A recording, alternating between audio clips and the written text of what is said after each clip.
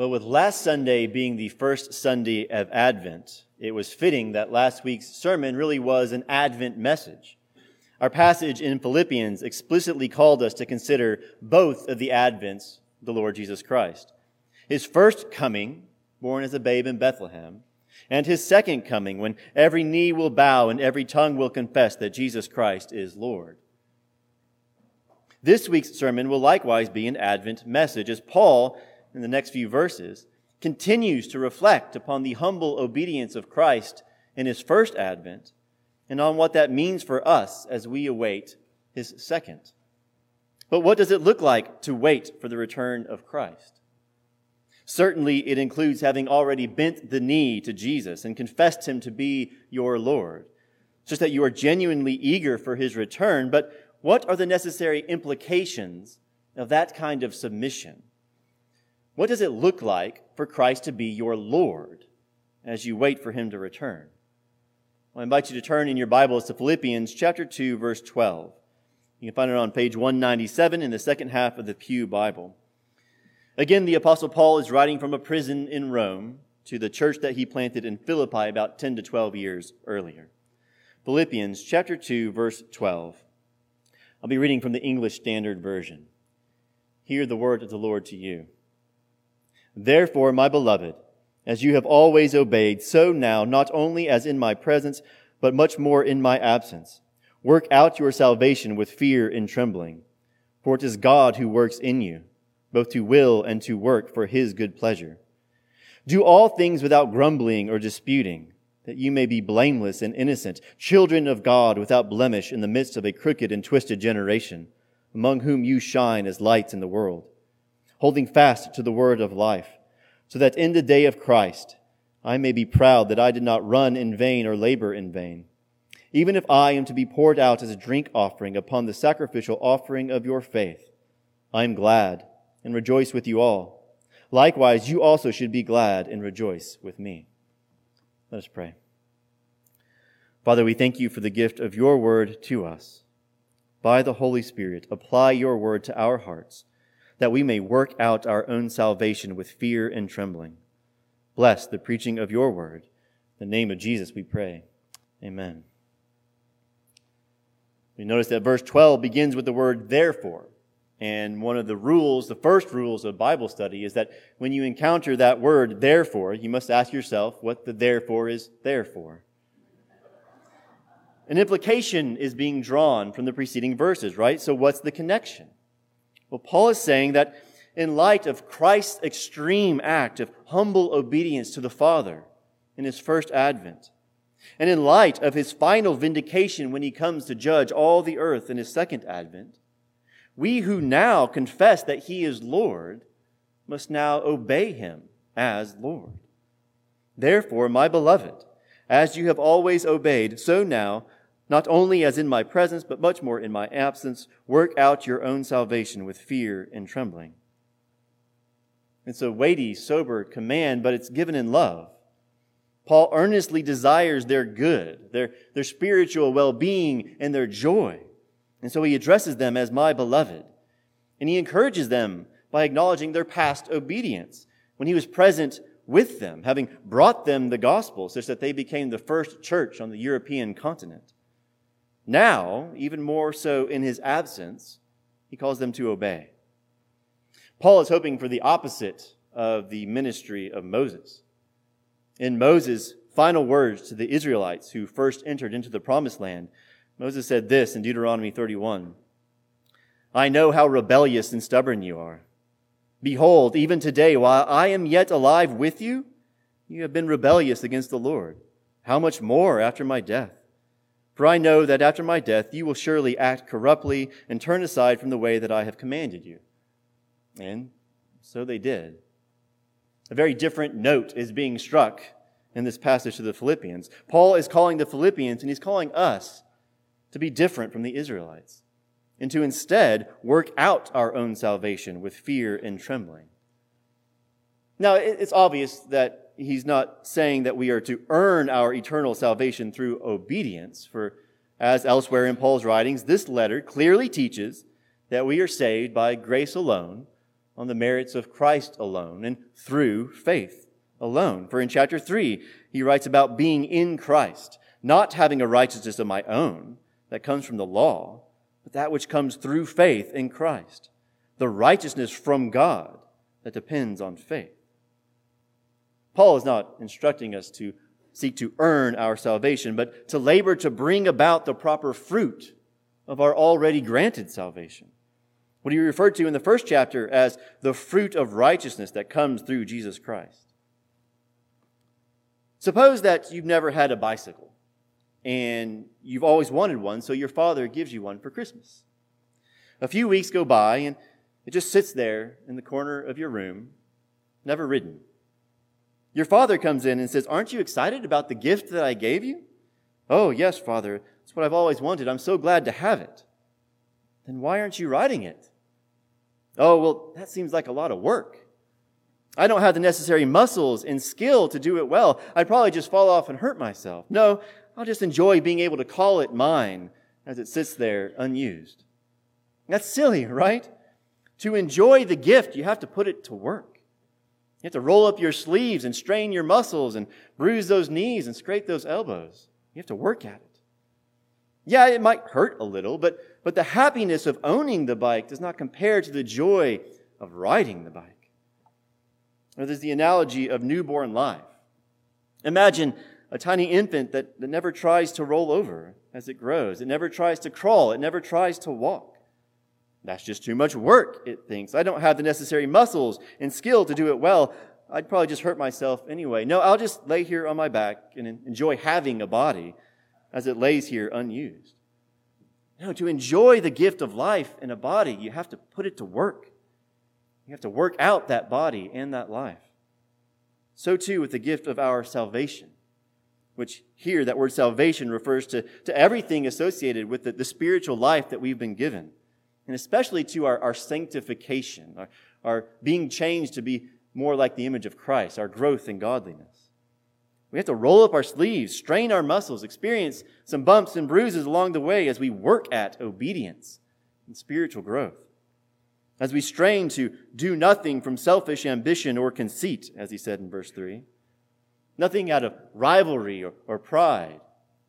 Nothing out of strife or division. Nothing with grumbling or disputing, as he says in verse 14. And that's a pickup again in chapter 4 as he speaks to two specific women in the church.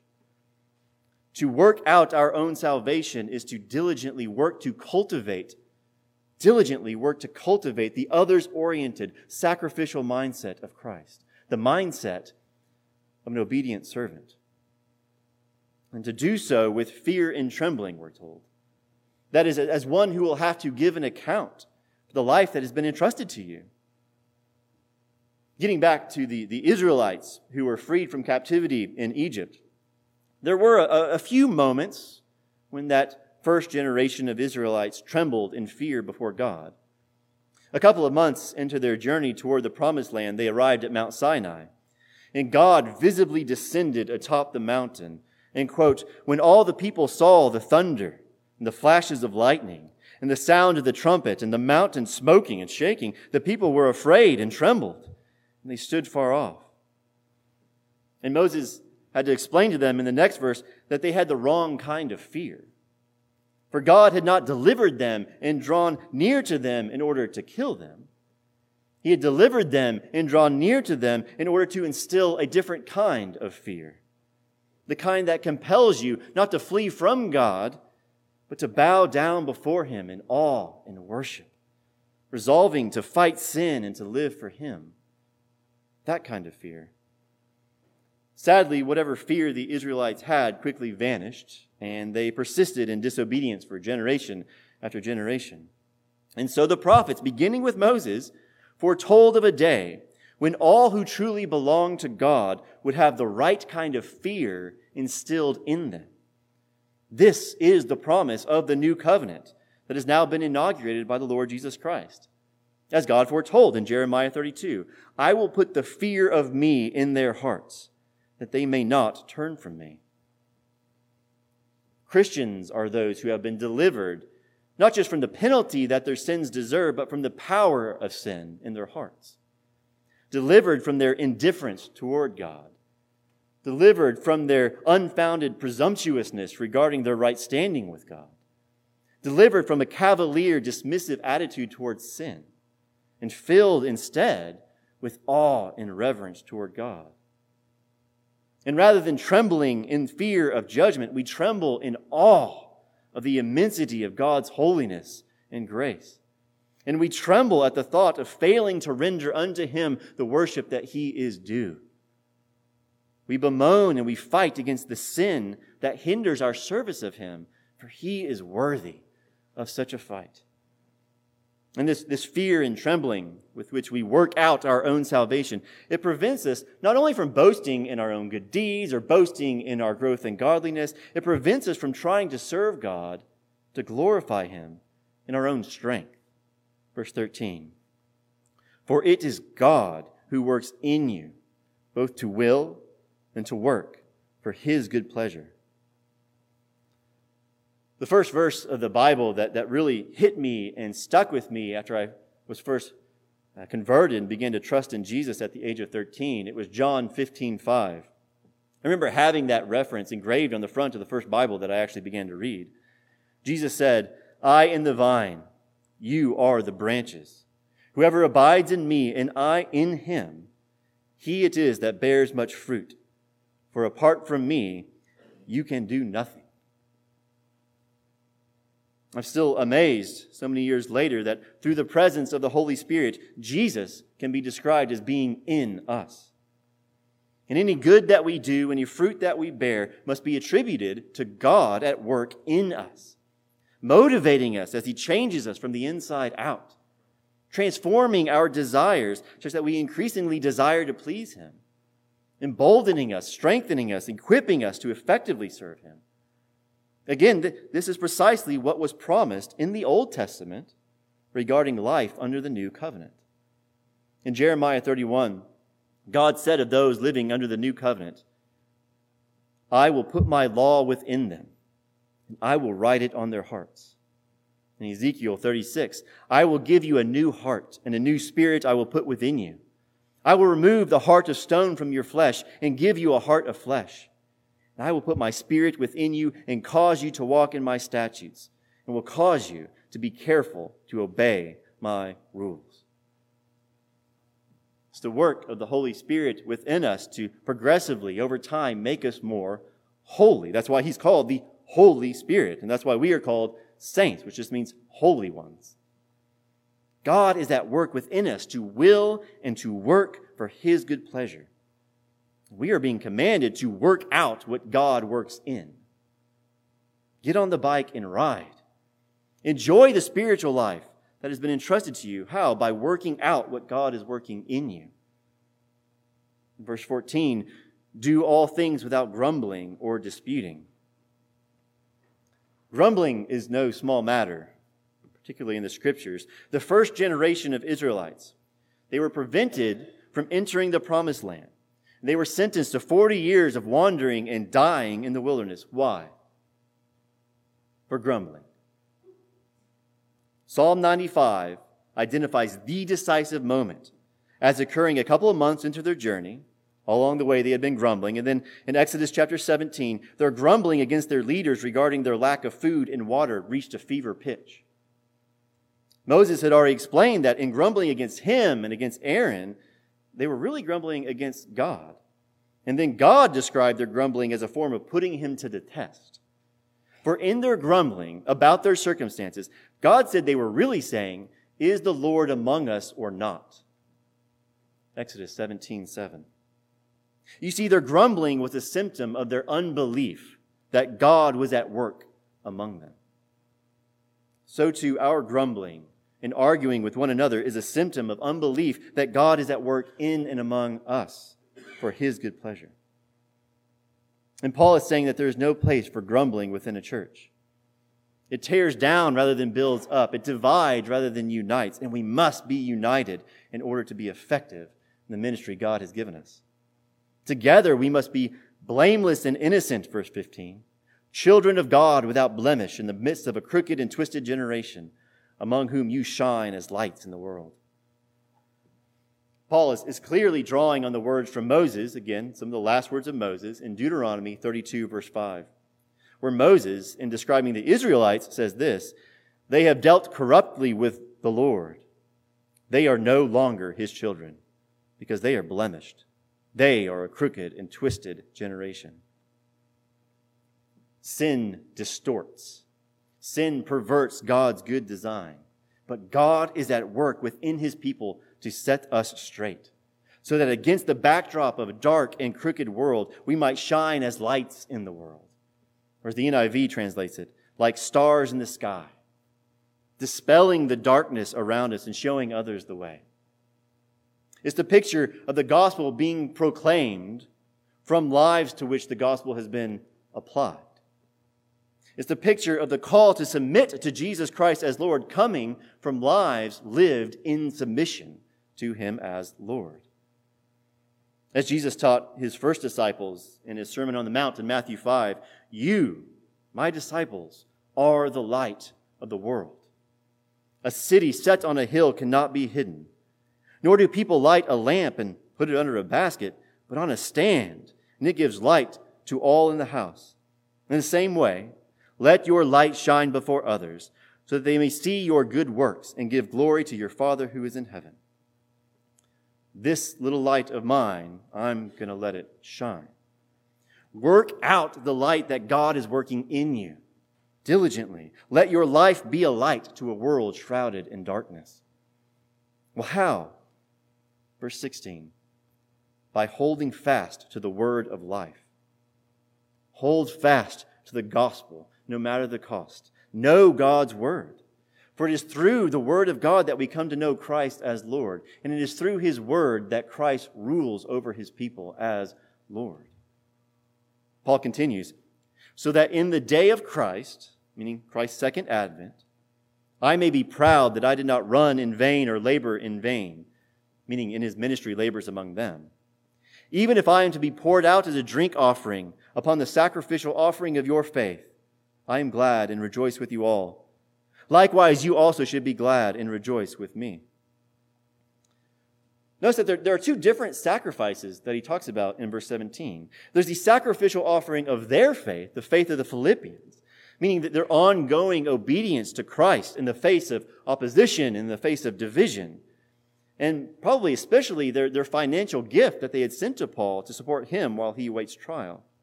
That's the sacrificial offering of their faith. But then there's Paul's own suffering and potential likely death for Christ, described as a drink offering poured out on top of their sacrifice for Christ. That's the imagery, two sacrifices, his and theirs. And this imagery of sacrifice and being poured out and spent for Christ brings him joy. For Christ is glorified when his people hold fast to him, no matter the cost. As you consider this charge to be the light of the world through sacrificial obedience to Jesus, maybe you look at the example of Jesus from the preceding verses in chapter 2 and think, yeah, but he was God in human flesh. And maybe you look at the example of Paul that he keeps pointing to from these verses and think, yeah, but he was an apostle, probably the greatest of all missionaries the world has ever known. I'm not God. I'm no apostle. Okay, well, how about two others examples? Timothy and Epaphroditus. Looking at verse 19. We'll move through these remaining verses very quickly. So, as always, you need to have your Bible open before you. Verse 19. "I hope in the Lord Jesus," that is, Lord willing, "I hope to send Timothy to you soon, so that I too may be cheered by news of you." That is, upon Timothy returning back to Paul with a good report of them standing firm in one spirit, striving side by side for the faith of the gospel. As we put it earlier, that's what he wants to hear about them. We also read in 1 Corinthians and 1 Thessalonians of Timothy being sent to those churches to encourage them and to exhort them and then to bring back a report to Paul. That's what Timothy did. Verse 20, "For I have no one like Timothy, who will be genuinely concerned for your welfare. For they all seek their own interests, not the interests of Jesus Christ." Now, who's he referring to? But perhaps he's referring to those he mentioned in chapter 1 who, quote, "preach Christ from envy and rivalry and out of selfish ambition and try to afflict Paul." But not Timothy. Timothy serves Christ, not himself. Verse 22. But you know Timothy's proven worth. Timothy was there with Paul when he planted the church. How as a son with a father he has served with me in the gospel. I hope therefore to send him just as soon as I see how it will go with me. And I trust in the Lord, again, Lord willing, I trust that shortly I myself will come also. But in the meantime, with Paul still in chains, and with Timothy apparently being uniquely needed by Paul in Rome while he's in chains, Paul sending someone else to them. Verse 25. I have thought it necessary to send to you Epaphroditus, my brother, my fellow worker, my fellow soldier, and your messenger and minister to my need. This is the very man that the Philippians had sent to Paul. So he's from the church in Philippi. He was sent to Paul to carry their financial gift to him and to otherwise stay with him to support his needs on their behalf.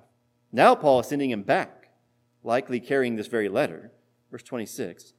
For he has been longing for you all and has been distressed because you heard that he was ill. What compassion. Think of it, to be distressed because others know that you are ill and are worried about you and your illness. And so your burden is for their concern for you more than yourself. Verse 27, indeed he was ill, near to death, but God had mercy on him, and not only on him, but on me also, lest I should have sorrow upon sorrow.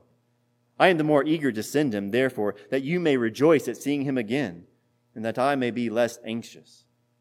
As less anxious, that is in knowing that the Philippians are being well served by this fellow soldier for Christ. Verse 29, so receive him in the Lord with all joy, and honor such men, for he nearly died for the work of Christ, risking his life to complete what was lacking in your service to me. So apparently Epaphroditus had become ill as a consequence of traveling to Rome and serving Paul there. But rather than abandoning the mission and returning home, he pressed on at the risk of his own life. And so, even though the Philippians would likely prefer to have Paul come to them or Timothy come to them, Epaphroditus is deserving of honor. And like Timothy, is a worthy example for us all. As we think about applying this part about Timothy and Epaphroditus, there's certainly application to be made in regard to the way that we support frontier missionaries today. But in light of the charge being given to the Philippians to be a light in Philippi, let's instead consider how we can support each other. As Timothy and Epaphroditus supported Paul in his need, let us support one another in our needs. At the very least, let's visit one another, especially those who are hindered from being able to gather with us in person in this season.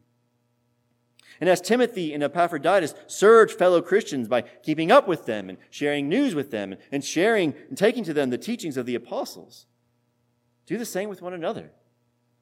Through in-person visits, through phone calls, through texts. See from the example of Timothy and Epaphroditus the importance of this kind of ministry to one another. And never lose sight of the example of Christ, who, unlike these men, did not merely risk his life for his people, but gave his life for us. He knowingly came to earth in his first advent for the very purpose of suffering and dying in our place on a Roman cross. And when he returns in his second advent, he will bring to completion the work that he has begun in all who have trusted in him for the forgiveness of their sins and have bent their knees in submission to him as their Lord. Let us pray. Father, help us to think rightly about that baby who was born in a manger so many years ago, who humbled himself for us. Move us to work out the light that you are working in us. May our lives be a light to a world shrouded in darkness. Bless the preaching of your word in and for the name of Jesus Christ, we pray. Amen.